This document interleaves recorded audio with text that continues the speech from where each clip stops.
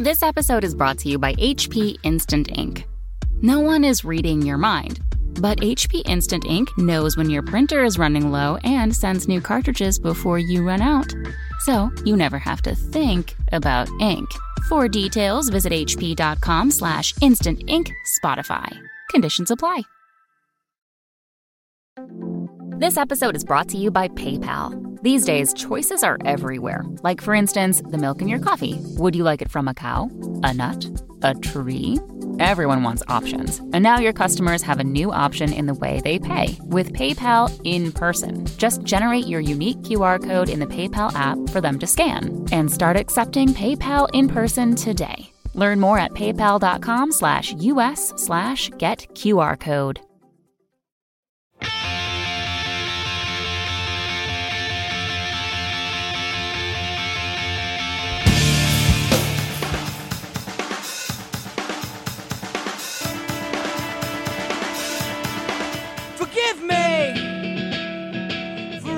Hello and welcome to episode 195 of the Washed Up Emo podcast. I am Tom Mullen from washedupemo.com. Today we welcome musician Jim Ward. You may know him from At the Drive-In, Sparta, or Sleeper Car. He has a new solo record. It's called Daggers and is out Friday, June 11th. Now, if you're listening in the future, I am sure it's on whatever streaming service or implant we all have inside us to enjoy our favorite tunes. So it's Daggers, it is Jim Ward. He was an absolute blast to talk to and someone I've been wanting on the podcast since I started this thing way back in 2011. We spoke a lot about his life, weaving in learning about music, touring, and a ton of stuff. He pulled no punches, was hopeful in his words that really resonated deeply with me when I listened back. So if you're a fan of him or not, I really think you're going to dig this chat. Thank you to all the Patreon supporters out there. You are my favorite people on the planet. If you want to support this DIY endeavor, go to patreon.com/washedupemo. This is episode 195. We're almost to 200 of the Washed Up Emo podcast with Jim Ward.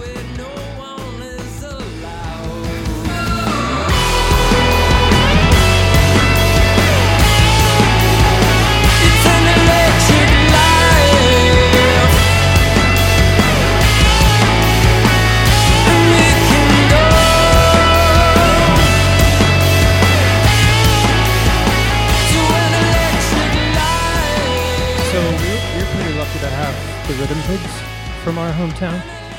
So Ed Ivy, which is the bass player singer in the Rhythm Pigs, sort of was doing shows and was kind of like all of our godfather or like uncle or whatever, the sort of like the older guy in the scene that was kind of like schooling all of us, you know.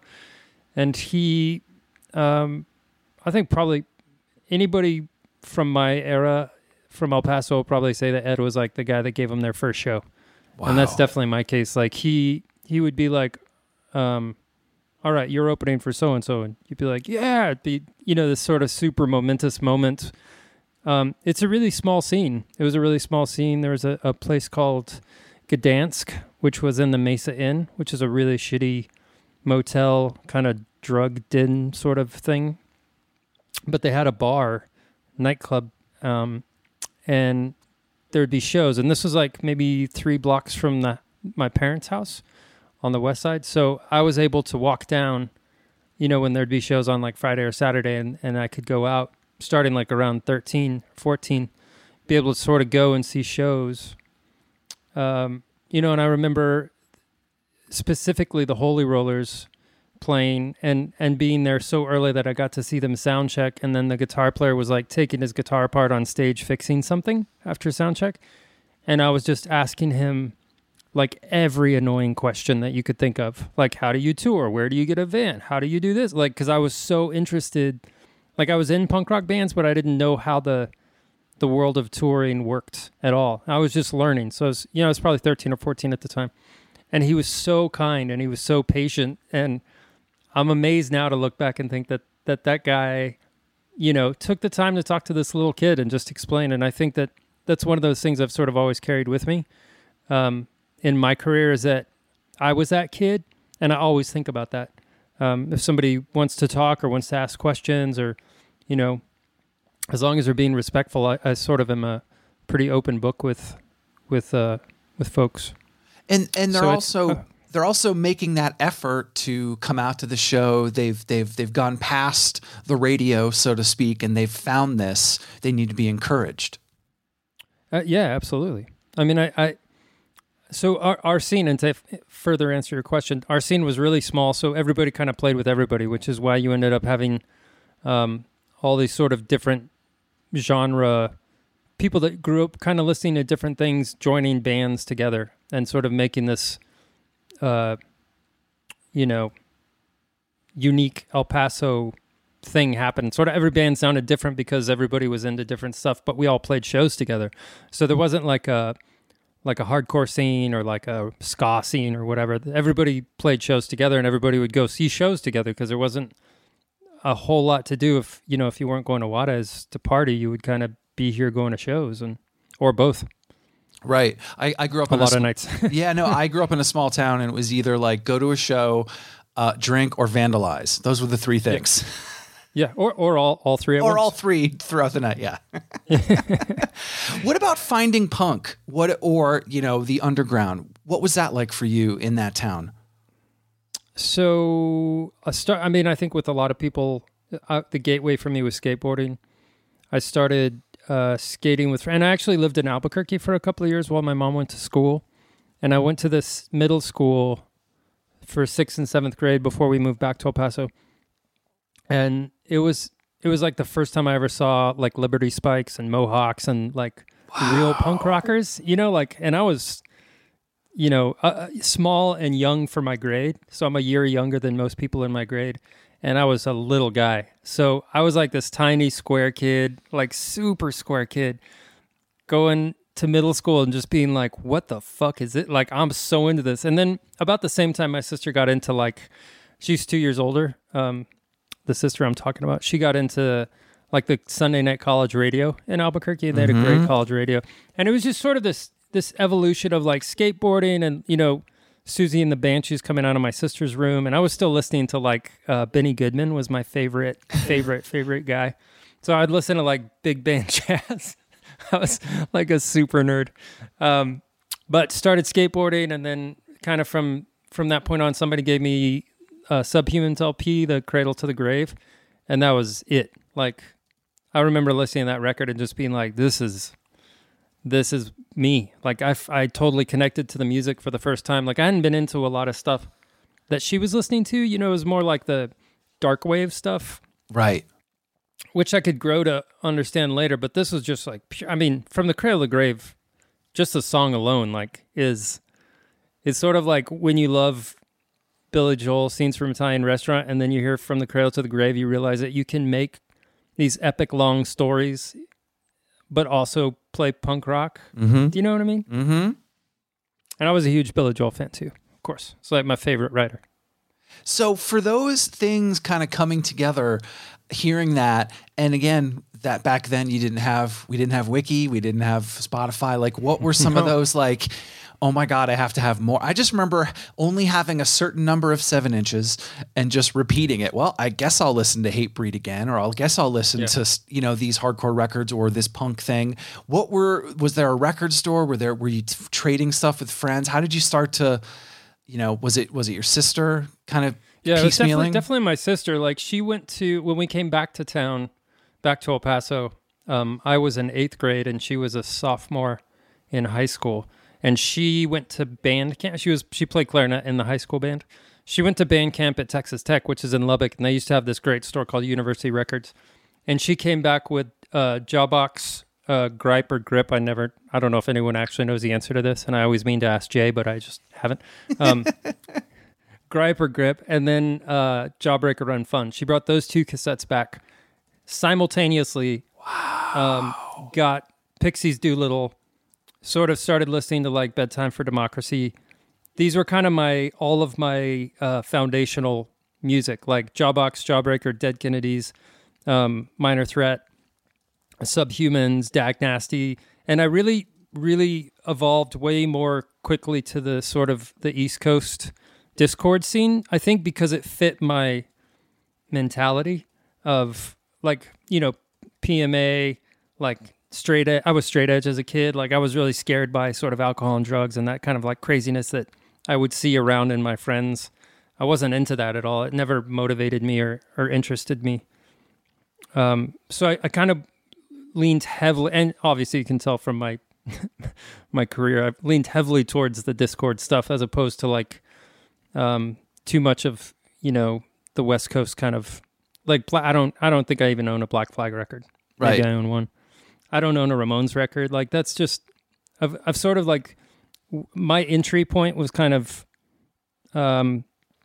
sort of dictated a lot, and I was just so captivated by kind of the DIY Discord ethos, and still to this day follow a lot of that. They just announced the 40th anniversary. Yeah, I saw that. I was like all over that. I was like, oh shit! I must have like filled up my Gmail sending that to people. Yeah. Like, No, I saw it online on Instagram, and I was like, yep. Actually, I think I saw it on your thing. oh, there we go. There we go. But like, I think, you know, like I found straight edge, and obviously hearing those things and seeing like there's places outside of this town or city doing things, and again, for you to find out about Discord in those years and having your sister bring back that epic haul back from University Records, were you playing music yet? Did you have a guitar, piano, anything yet, or was it still just listening? No, I just started playing bass in 7th grade. In Albuquerque, you have to take a mandatory music class in 7th grade for 9 weeks. And I was absent the day everybody got to pick their instrument. So when I got back, the only thing left was the electric bass because everybody was tiny. So it was really hard to play. So I ended up with that. And then there's a bunch of musicians in my family. Like my sister plays in band. My dad plays guitar. So there's always like an acoustic guitar in the house. A bunch of my mom's brothers would play like in these sort of hippie jam band stuff. So like music was around, but I hadn't picked it up until 7th grade. And, you know, sort of learned like the 1-4-5 like walking scale thing. But then started, you know, playing punk rock riffs on the bass and got hooked. And my dad bought me a $99 pawn shop bass when we moved back to El Paso. And I thought it was like, you know, it was everything. It had like the craziest action. So I got very good at playing. And I was tiny, like, you know, in high school, when I started high school, they called me Keebler. I was really small before I hit my growth spurt. So I was like this little dude just playing as fast as I could. And first thing I really learned was like a Dead Kennedys record and Pixies Doolittle. Those are the two records I would just play bass to all day in my room. It was like a weird summer. I got mono, so I was home a lot during that summer. And kind of simultaneously, my best friend started playing punk rock as well. He's now in a band called War on Women. Oh, so we totally. sort of were like, yeah, so Brooks and I came up together and we both sort of discovered all of these things at the same time. So he played guitar. So we had bands. Those were sort of my first bands, terrible bands, but that's where, and then when I was 16, I met a guy at Sound Warehouse. Do you remember Sound Warehouse? No, tell me about that. So it's like a whatever regional chain of records, movies, you know, like a FYE or Strawberries or whatever those. Yeah. They're kind of different in every market, but there was one here and I went and bought, I think I was buying a Fugazi cassette, and the guy that worked there, we just started talking, and, you know, we both love Firehose, and he was super into Mike Watt, and he was into Jack Kerouac, and I was like 16, I think, and he was in college. And he was just said, like, you know, we need a singer guitar player for our band. And I was like, oh yeah, I do that for sure. Really? I'd never done it. Never played guitar really. So I borrowed my cousin Jeremy. He had a Les Paul. So I went to practice with a Les Paul. So they thought I was like pretty legit, you know? It's totally true. Because you're not showing up with a Kramer. You're not showing up with a crate or any of the, like a Hamer. You're not showing up with that. Yeah, they, you know, I walked in and they're like, oh, this guy actually knows, you know, has a good whatever. And all I did was sort of change all the songs that I'd been writing on bass to guitar and just add a fifth to it.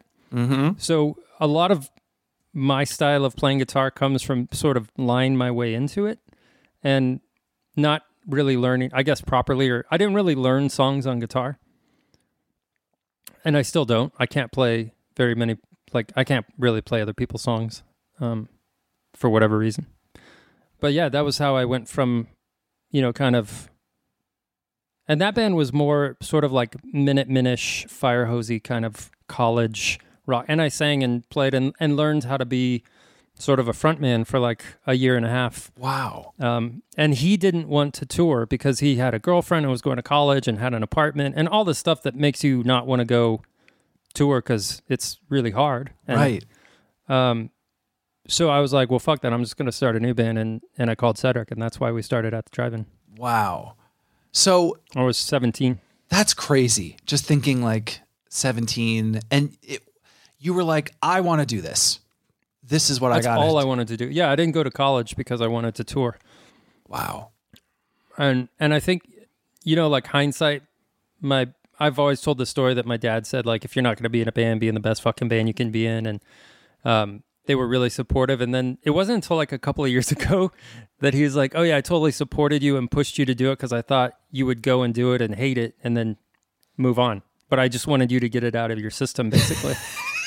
And he's like, totally backfired on me. Totally backfired. Yeah. Because the first time we played, we did like 3, because the first sort of lineup of At the Drive-In, 2 of the guys, Jarrett and Kenny, were in high school still. They were seniors in high school. So we toured that winter break. So I was out of high school. Cedric was out of high school. Our drummer, Bernie, was out of school. But Jarrett and Kenny were in school. So we had to take his mom's minivan on that winter. We played like 3 shows, I think. Played like Lubbock, Austin, and San Antonio. Maybe 4. Maybe we played Corpus Christi or somewhere in the Bay. I can't remember now. But yeah, like that 100%, I was hooked. Like just totally hooked. And then that next summer we did sort of a almost US tour, like 40-something days, sort of up the West Coast and to Chicago and then back down. But what record was that for? It was for the first 2 7-inches. So for El Paso and Alfaro Vive Carajo was a second 7-inch. Right. That's 94, 95. I guess talk about that tour, those dates. Talk about who you were meeting. And again, I love this time period. Yeah. Because it's like these things would happen. And we'll talk about later, like when certain things, when bands would come through certain places and you would hear it talked about before and after. He mentioned... So this is all pre-internet, right. Or, like really internet, pre-cell phone. We're still using dialers at some point. I don't think we were big enough to have a dialer yet, but, calling cards and getting money from your parents at Western Union and looking up things in maps and calling from payphones and like all it's very nostalgic to me. And it's like it's kind of an incredible coming of age story, right? Because I didn't do a lot around life before this happened. And I kind of went just 100% fully into it and used some money that had been set aside for me to go to school. I used it to buy a 1981 Econo line instead and put out 7-inches. And that's what I did. And all this is watching, like Another State of Mind or probably just Another State of Mind, really, that was getting passed around town and sort of being like, oh, I could buy a van. It's like $1,000. Like I have $1,000 for college. I'll just use that instead of going to college.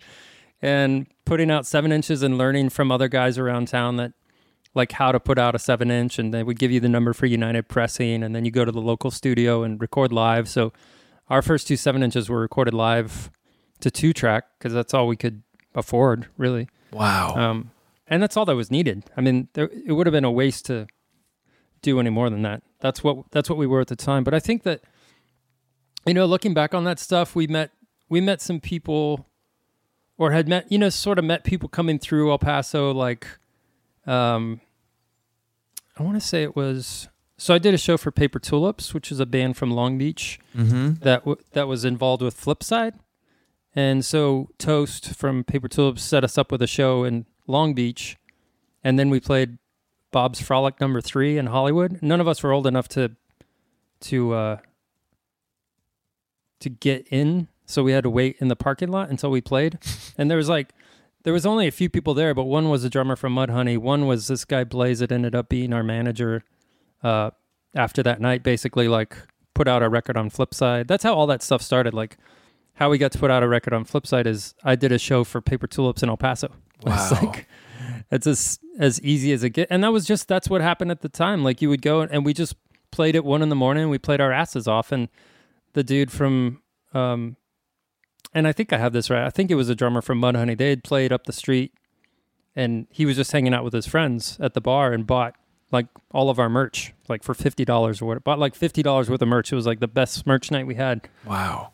And it just seems so crazy. And again, that's one of those things that I hope I remember that was the right person. But if not, that story has always stuck with me and made me do that with other bands. Like I buy merch from bands, young bands all the time. Like we do our best to sort of support. Like we still have bands stay at our house occasionally. My wife and I will go see a show and be like, oh, they totally need a place to stay. And they'll come and stay. I love that. I won't tell them anything about my life before they stay at my house. Until they walk into the living room and the gold records are lined across the... Yeah. I've actually only gotten one gold record and I didn't know what to do with it, so I threw it away because I couldn't figure out it's what pretty do you weird. do with a gold record. I know. I don't want it. I didn't ask for it. I didn't weird. want it. Yeah. And then I was like, I can't give it to anybody because they'll put it up and that's weird. And so I just threw it away. I gave one I got to my college. I was like, here you go. Put this up cool. at the radio station or something. Like, have fun with it. You guys will keep it. I've never been a fan of any of that stuff. It's never been important. I Well, don't have anything in my house that you would know what I have done for a living. I don't. So you haven't saved anything? I have boxes of stuff, but I just, I have like memory boxes. Like I have like probably quite a few of the like t-shirt designs, and I have a copy of every record I've made, stuff like that for sure, but I just don't put stuff up. Right. That makes sense. I have no interest in looking at. It's sort of like, I don't read reviews or interviews or whatever I've done. I have no interest in it. Right. What about like photos? Do you have that stuff from back then? Yeah. I have like a box of photos and journals and stuff, which is kind of fun to go back and read those things. I wish I had the journal from the 1995 tour because a lot of weird stuff happened. I almost died. I got stuck in I got stuck. We all went swimming in Grand Rapids the next day. Like we played the show and then the next day we played.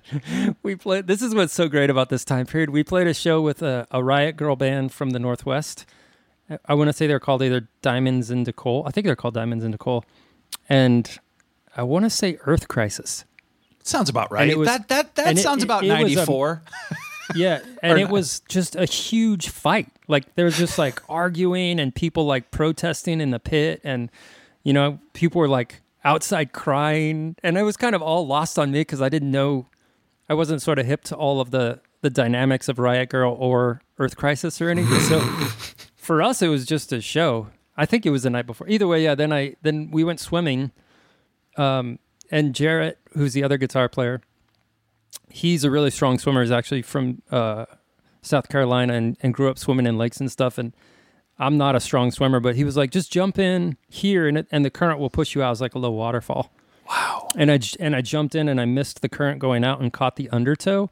Not good. So I was like struggling like pretty hard. And he's like, don't worry, I'll swim over and get you. And I'll never forget the look on his face when he realized he couldn't come get me. And it was such a fucked thing to feel at the moment. I was just like, my heart just sank. Like, oh man, like this is it. That dude is so upset that he can't come help me. It's like it's the worst look to see on somebody's face. And then I went under and I just got sort of stuck pinned at the bottom, and this guy's arm, I saw this arm go by me and I recognized the tattoos from the guy that we had been hanging out with. All this happens really fast. So right. But he jumped in and saved me basically and like swam me out. And it was the craziest thing. Like I couldn't move a muscle. Like I don't know if anyone has ever fought against water, but within a few minutes you're physically depleted. And so they sort of pushed me up on a rock and went back to swimming, and I just laid on a rock and, being 18, just turned 18 and thinking you're going to die. Like, I think I sort of had these romantic ideas of what would happen in that moment. But all you want to do is breathe. That's all I can remember is like, I just want to fucking breathe.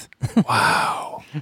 No, like nothing dramatic or poetic. Just Right. like breathe. Yeah. So, Jim, you're good? All right, we're going to leave you on the rock. We're going to go back.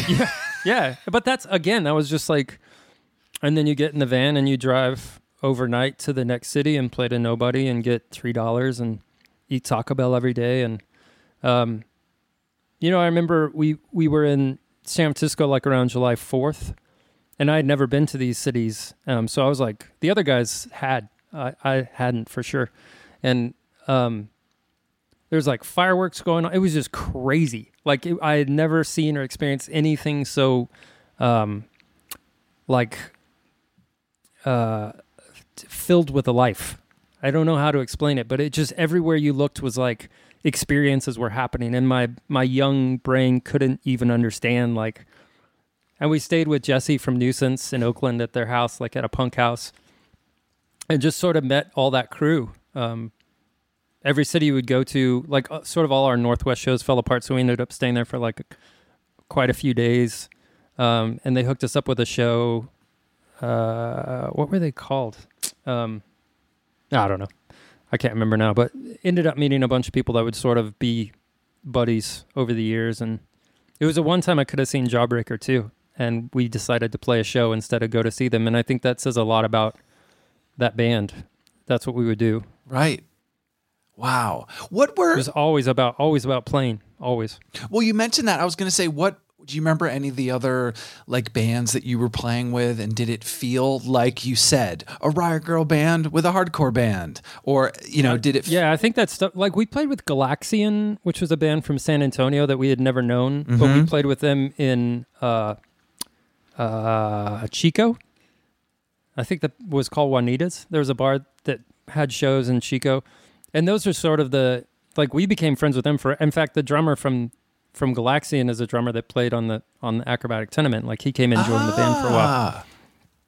But that's sort of how because the guy who was playing drums for us at the time, definitely within a week was like, I hate this. Like, I do not want to do this. Wow. Which is fair, I mean, we were all young, and he's like, I do not want to sleep in a van and be hungry and like not hang out with my friends and whatever. But I think there's a few people we met on that tour, but I don't think any of them really stuck past.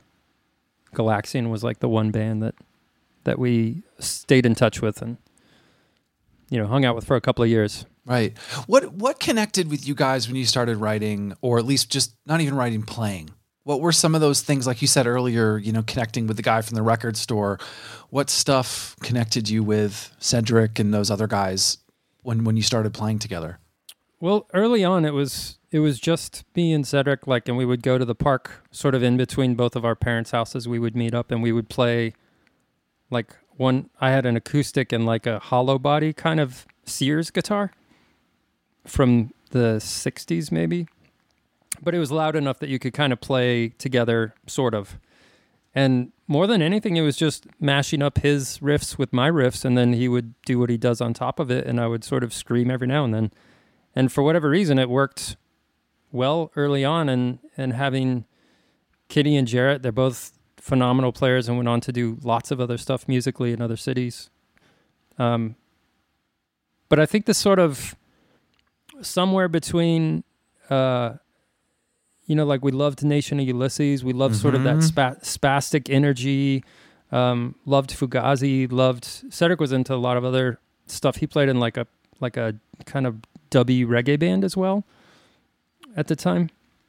So there was just all these like other elements coming in. I was sort of more like college rock. I had been into, just sort of like, I love the Lemonheads and stuff like that. I wasn't strictly like a punk. I love U2. I love the Clash. Like all of those bands were important to me. And I think they just sort of all meshed into what we were doing. Well, it kind of went from there, but I think really, you could tell I'm not on every At the Drive-In record, and you can kind of tell what records I think I'm not on, because I'm pretty, like, when I write a lot, and it gets meshed in with or whatever, and with him, especially early on, it was so easy for some reason to just be like, I have this riff, and I'd be like, oh, I have this riff, like, we'll just put them together. But it's like, it seems so simple to look back, but it just wasn't a lot of like worries. Just kind of do it. Well, I mean, you mentioned Nation of Ulysses and Fugazi, and what was being tagged around that time? Was it like, oh, there's this hardcore scene going on here? Oh, that's cool. Had you started to sort of sense that there were these regions of things happening, and like the San Diego scene, or obviously DC that you talked about earlier? Did you, as you were touring, and did you start to kind of sense like, okay, there's some other people kind of doing similar things?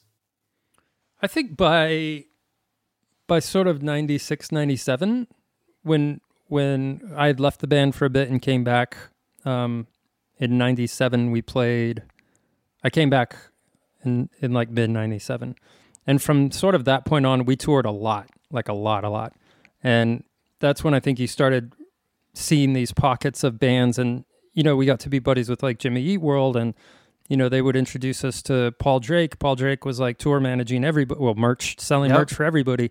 And then he was like connecting tons of things for us. And we, went out with Blue Tip, and just once you sort of made those connections and would start playing shows together and find the people that you sort of aligned with. And when we toured a lot with the Murder City Devils because we were just really good friends, and we could spend a lot of time together.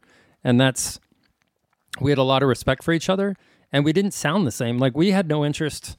I mean, I don't know if we sounded much like anybody, but we didn't come from a scene where there was like, like around that time you would say like, oh, they're a Fat Rex band, and what they sound like because everybody, or you would say they're a, whatever it is. But we never got sort of stuck with any of that because there was just not anything like what we were doing exactly. But when we met the Devils, it was like, oh, you guys are also a little bonkers. Like, this is perfect. We all fit. We get along really well, and we have the same appetite for music and life and other things. Well, that's what I loved about that time period too, is because I got straight edge. I was into Earth Crisis, but then it got old. And I was like, what else is there? What's different? And like you said, seeing those two bands together, seeing Murder City or you guys, or actually the first time I saw you was with Jimmy Eat World on that tour with Lazy Kane, and ended up being friends with Lazy Kane later. And just seeing that show and being like, okay, there's these three different things happening, but we're all together. And it felt like there was this shift from hardcore to post, but to also this experimentation. And that same thing of like, you had to be there. You had to be at the show to kind of experience what was going on. Yeah. You had to do your work. Yeah. Like, it's, I think that to me is the part that I really miss from that time period and community and lack of social networking and everything. It's just, you would go and listen to an entire band and buy their record before you decided if you were like a lifer. It wouldn't just be like, you wouldn't just hit like on the fucking screen. You know what I mean? You would buy the 7-inch and you would go home and listen to it 30 times, and then your friends would come over and listen to it, then you'd debate and argue, and then go get some beer, come back, debate and argue.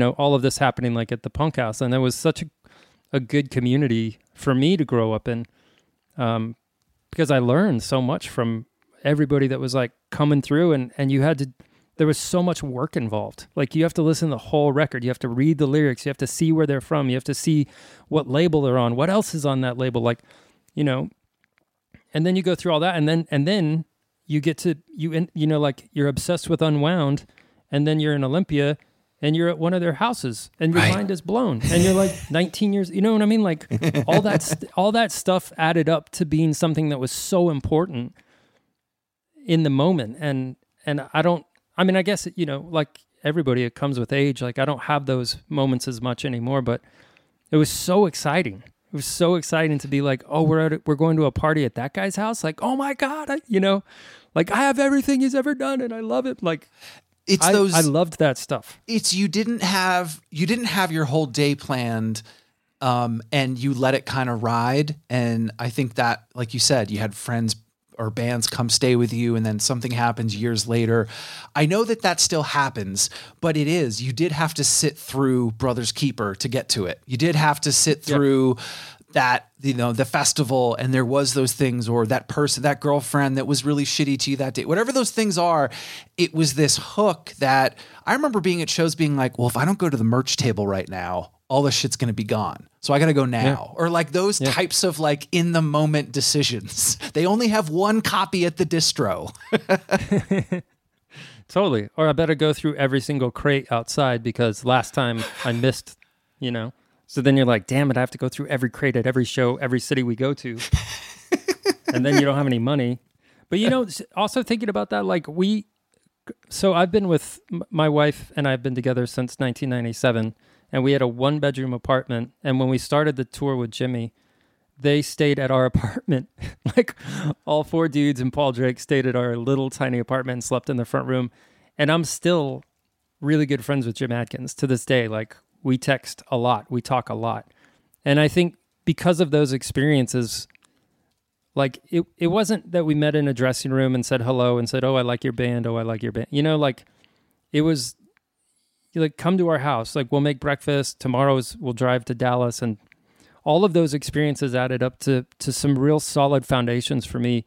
And you end up being surrounded by the people that you gravitate towards. So my friends that I still call a lot are really similar to me to this day, like in their ethos, Yeah. And I think that was the last time, because as soon as it hit 2000, 2001, things started to feel faster. Obviously, the word we'll bring up in a second. Like I felt like it's so underdocumented, and that tour, that time period had that feeling of people came maybe for Jimmy, and then they saw you guys. I mean, it was in Winston-Salem at 533 Uprising. It was, the place, you'd remember it because it looks like someone bombed it. And it was run by this kid, this band. He was in a band called Code 7 and Swank.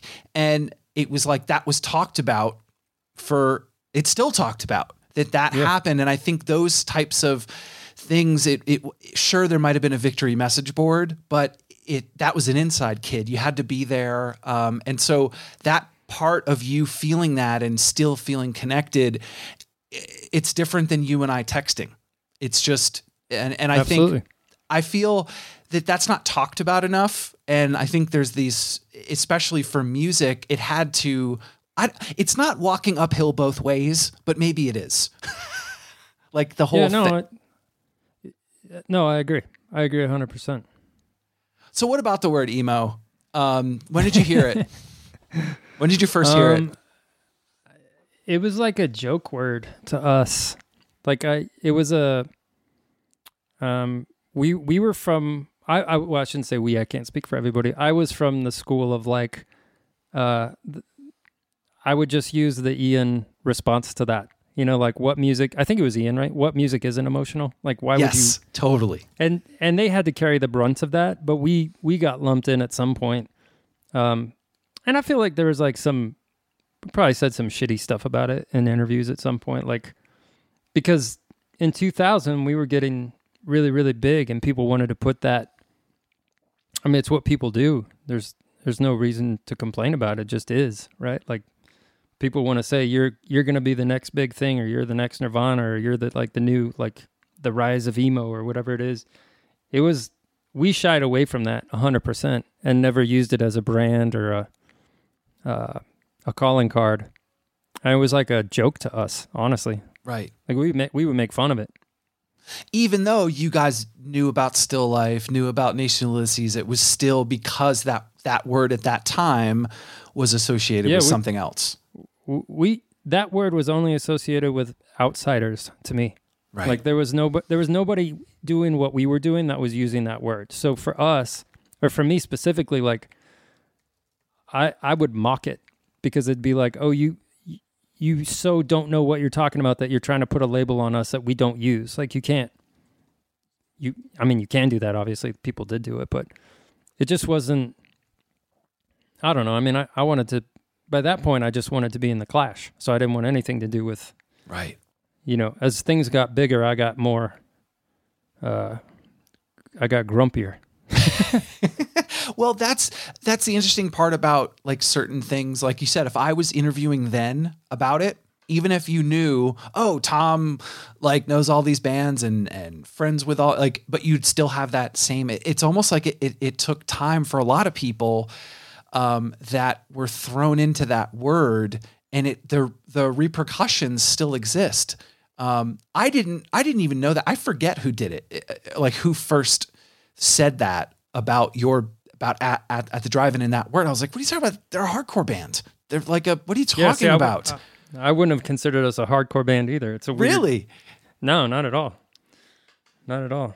Was it because of the bands that you were touring with? Do you think that's why myself and others maybe put that in that word? Or I think it's just perception. I mean, if you listen to a record and say it's hardcore, and I listen to a record and say it's post-punk or what does it matter? It doesn't matter. It's just a way of communicating. So if you're communicating to somebody who understands your definition of hardcore, then of course that makes sense. Like, I just have a different definition of that stuff because of where I come from. And it wasn't homogenized, and there was no global brand of hardcore, right? So all of us had our own definition of it, and I always just considered us a punk band, like just a punk rock band, and I was happy with that. And then when we signed to Grand Royal, I dropped the punk part and just said we're a rock band, and leave me alone after that, because I know what's coming.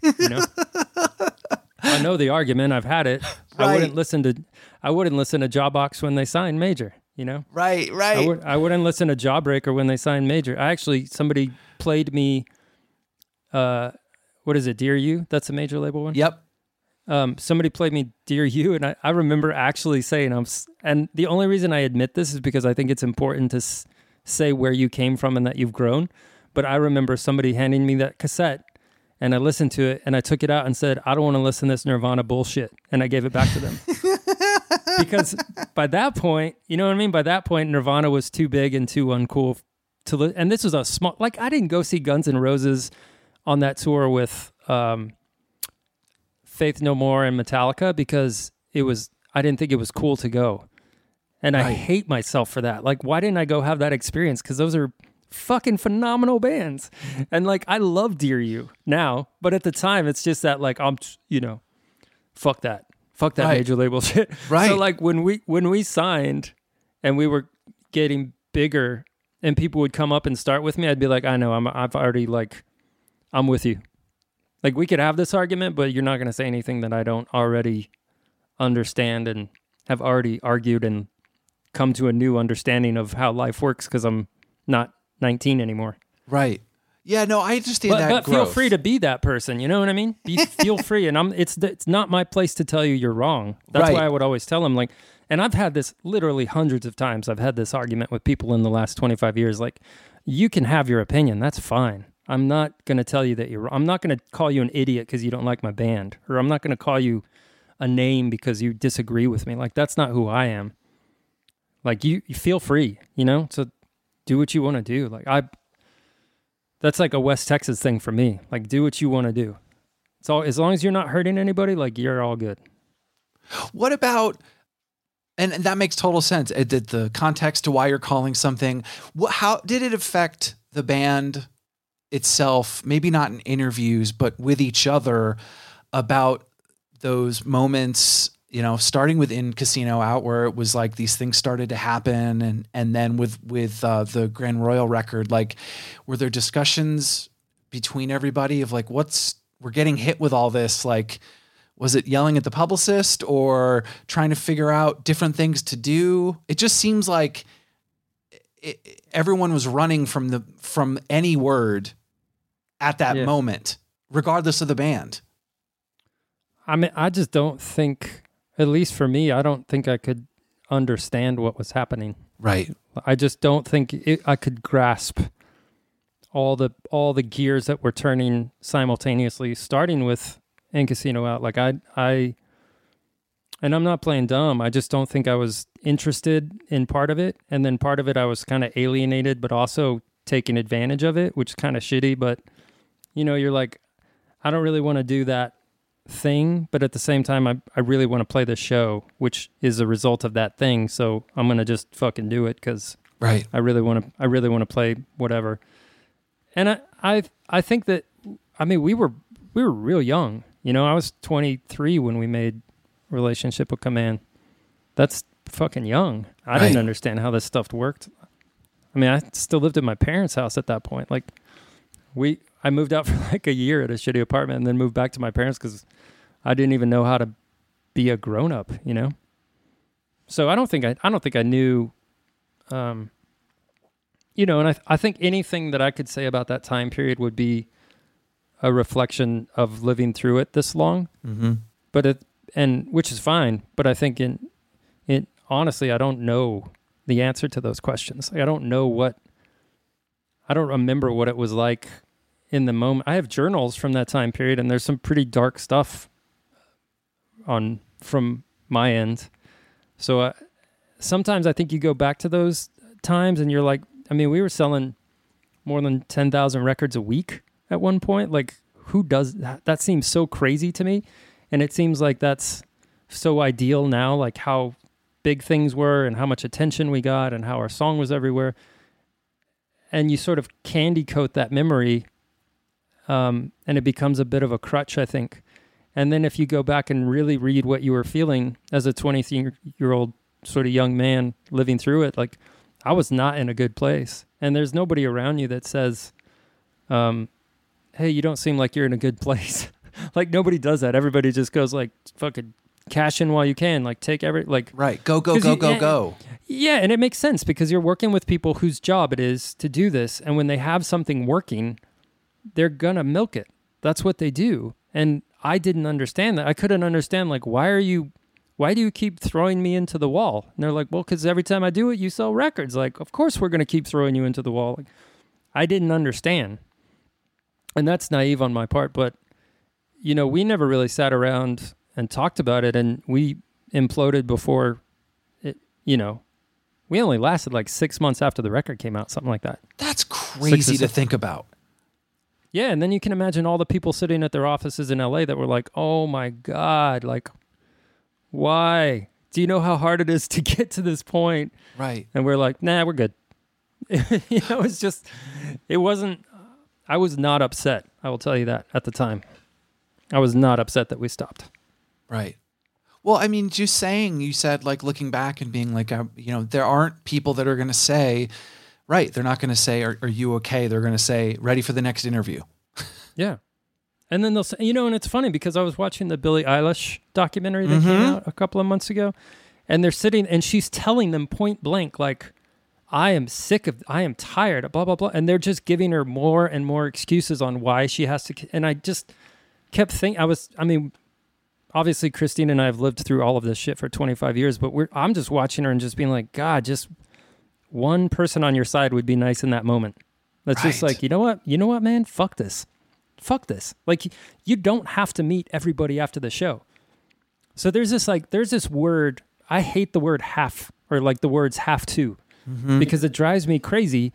And it's so, if you don't play the show, you have to play the show, because if you don't, you're never going to be added to this radio station in Atlanta.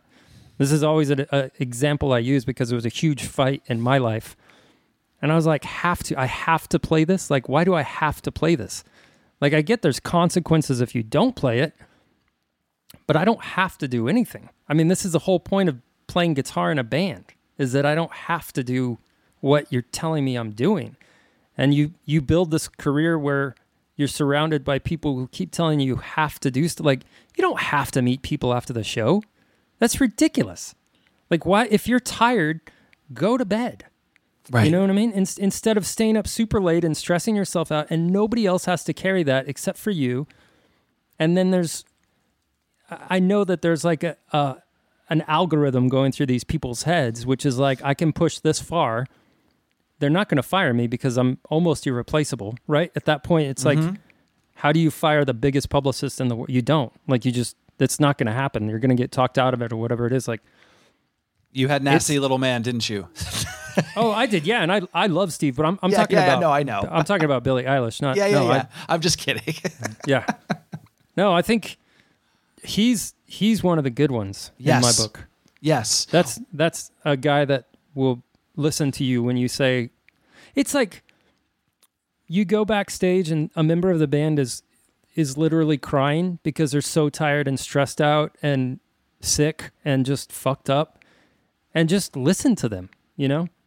Like I remember going on tour, like Sparta went on tour with Thursday before the first Sparta record came out. And it was supposed to be like a co-headline thing, and the first show was in Fort Collins, I think. And we were like, yeah, this isn't co-headline. Like, this is ridiculous. You guys are huge. So we would just play before them every day and watch them and watch the crowd.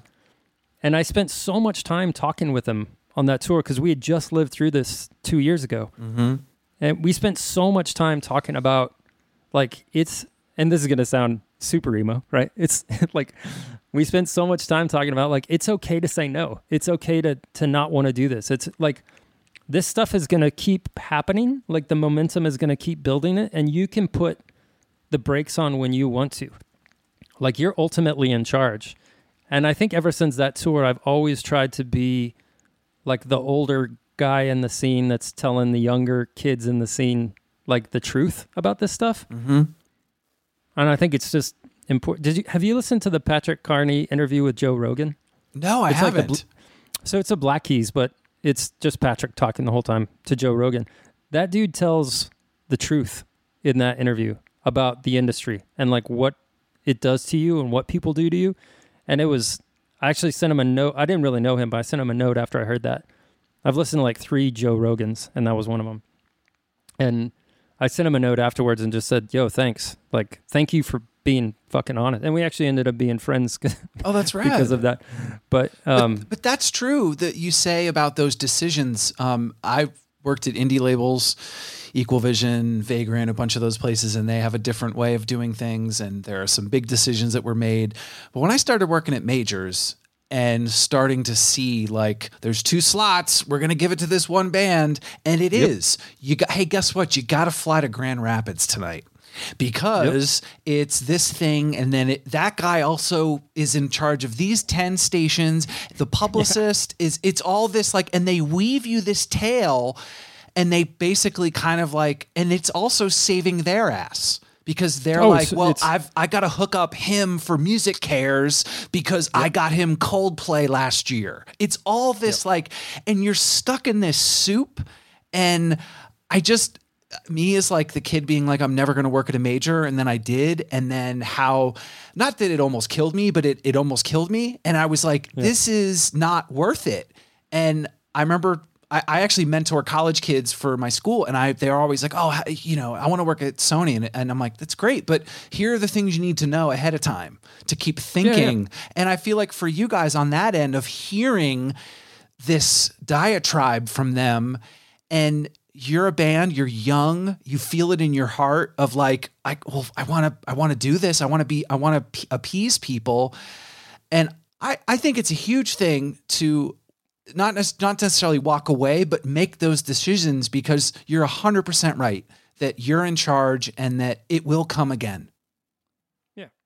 It would have, I mean, I don't regret anything that's happened, but people could have done a better job of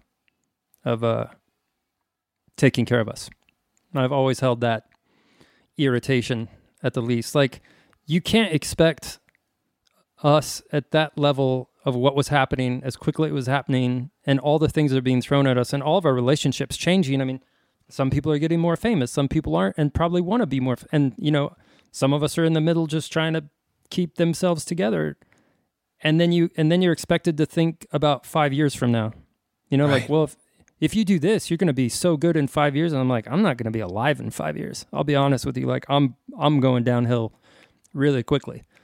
And of course I can say that now because I lived through it, and I can look back and I can see all the signs that were happening. But like, I was on a bad path for sure. Was it just being out all night, influences, like just the usual, not usual, but the things that happen when you've got everybody saying yes? like, so for me, I'm not like a drug guy at all. But for me, it was more depression and alcohol, which is the musician's combination of why we sort of play music in the first place, is because we're dealing with trying to express ourselves to figure out things.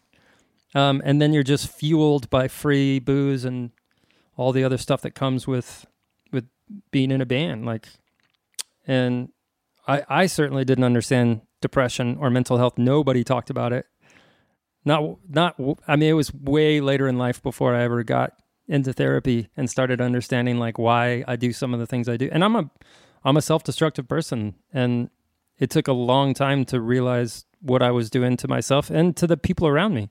I mean, the people that I love the most. Like, it's not, even though we're not super tight now, like, I love those guys, and we went through crazy shit together, and I probably put them through the ringer on a bunch of stuff and put the people that I love around me through some pretty tough situations.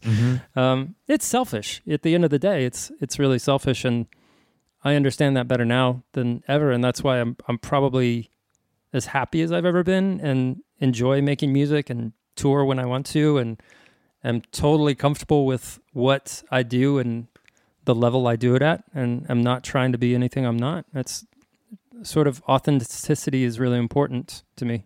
Kind of feels like the late 90s. It does. You know, you're comfortable. You've got this sense of unknown that I loved about the show, or the record store you walked into, or the person you met because of the t-shirt, and being able to, I don't know, think on the fly too, like being able to take a moment and know that it's happening.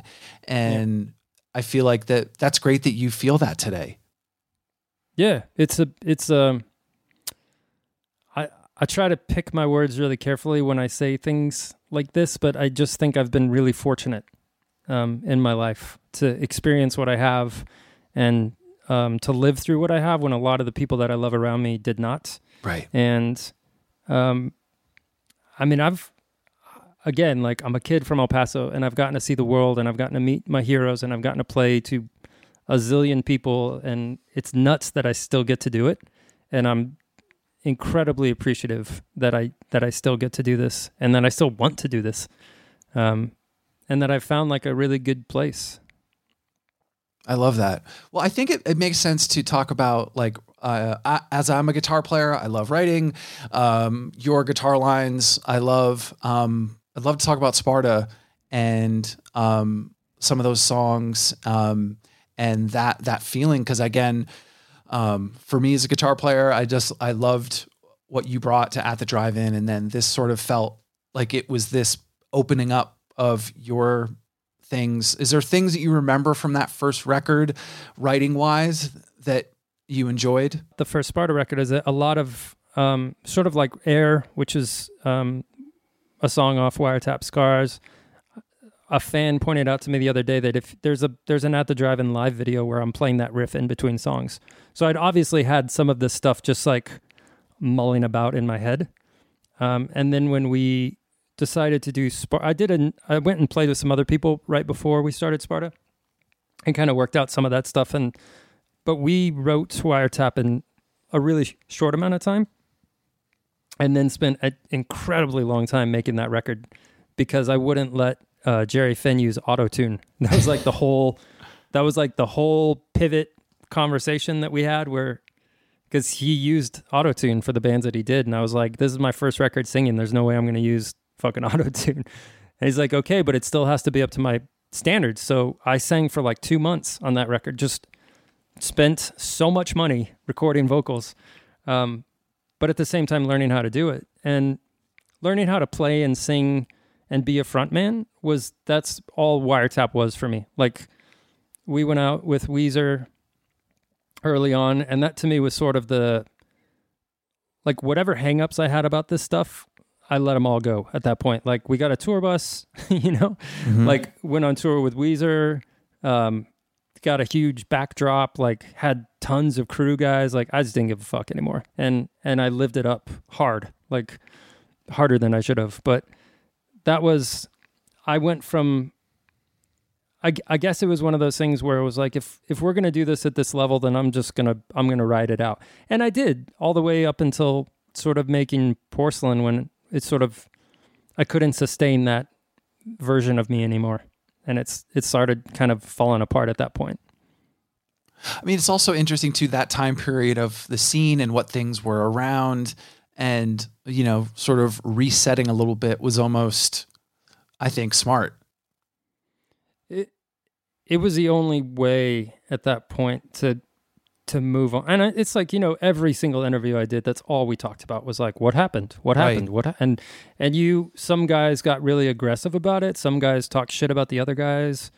I just sort of fell deeper and deeper into like, what does it matter? Like, I don't care. I don't care about, and it leaves, I think it left people with this idea that I didn't care about the band, or I didn't care about those times. And,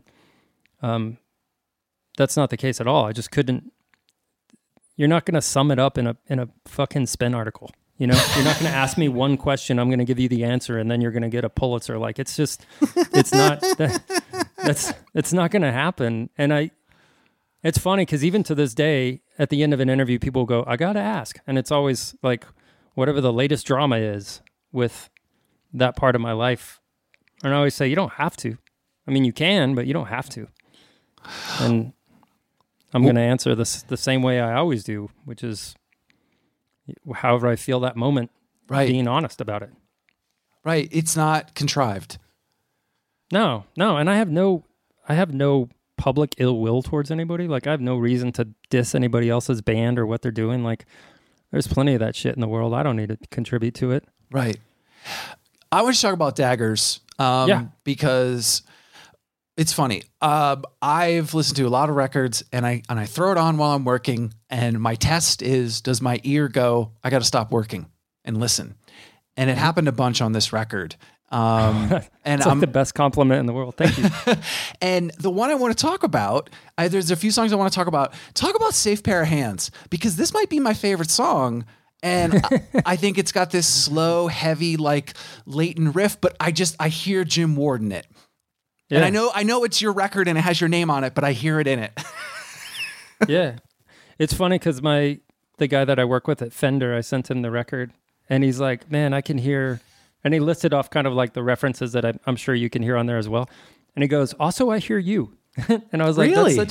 It's such a nice compliment when you have a style that somebody can appreciate and reflect back on. And I guess I've made enough records that's possible, but I'm still complimented by that. I still find that interesting.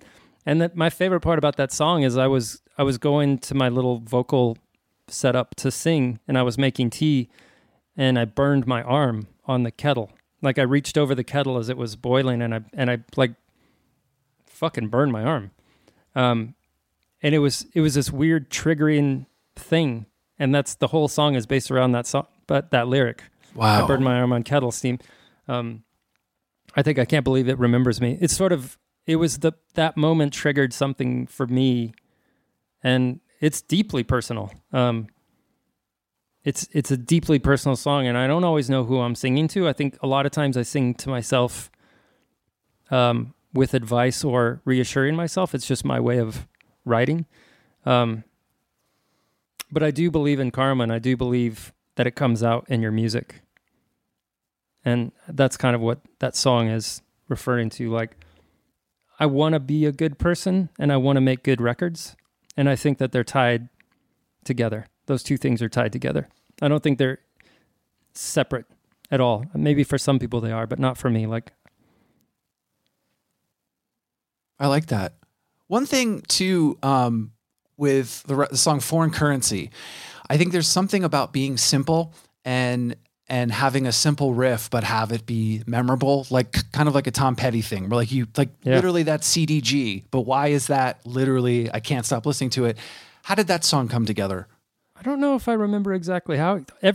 All this stuff happened with COVID? Writing I wrote the whole record like in three weeks. Basically, I would write a riff and then send it to Tucker the next morning. So I'd kind of write a riff at night, send it to him the next day, and then he would give me drum demos in the afternoon. We didn't have much to do, basically, so we had a lot of time. But I don't know where the riff came from. It's a weird thing when you write without other guitar players or without band members, because all of a sudden I'm playing guitar to myself and then taking things out and adding things. Mm-hmm. But I do it really quickly. I do it all within a few hours. I don't really go back to it that much. And then it's kind of there. I sort of always feel like if something is good in that first few hours, then it's good. And if it's not, just put it on the shelf and come back to it a few years later, sometimes 10 years later. I love that. What are you most looking forward to with this record? So part of it is just going on tour and playing I really want to do support stuff. So I'm just kind of hitting up all my friends saying like, go play a couple of shows here and there, because I want to show people what I'm doing now without the pretense of a band name. Mm-hmm. And I also get to sort of reinvent Sparta songs as a 3-piece. So I'm going to tour it as a 3-piece, and I get to reinvent a bunch of stuff that I've been playing for 15 or 20 years. And the idea of doing that is pretty exciting to me. Because if I do it when I'm playing under the name Sparta, people get upset, rightfully, because I feel like you get a little tricked into going to a show and then they've changed everything on you. But this way I get to sort of reinvent a bunch of stuff, which is exciting. What do you still love about all of this with music and everything? Creativity? It's an easy answer for me. Everything, every single part of it, like loading in, sound check, like making records, doing interviews, sort of the idea that you're creating something out of nothing. Like I pick up a guitar, if not every day, every other day, and just see what happens. Sometimes nothing happens. Sometimes something happens that I would never have imagined. And so I think that's it. That's everything. Karma comes.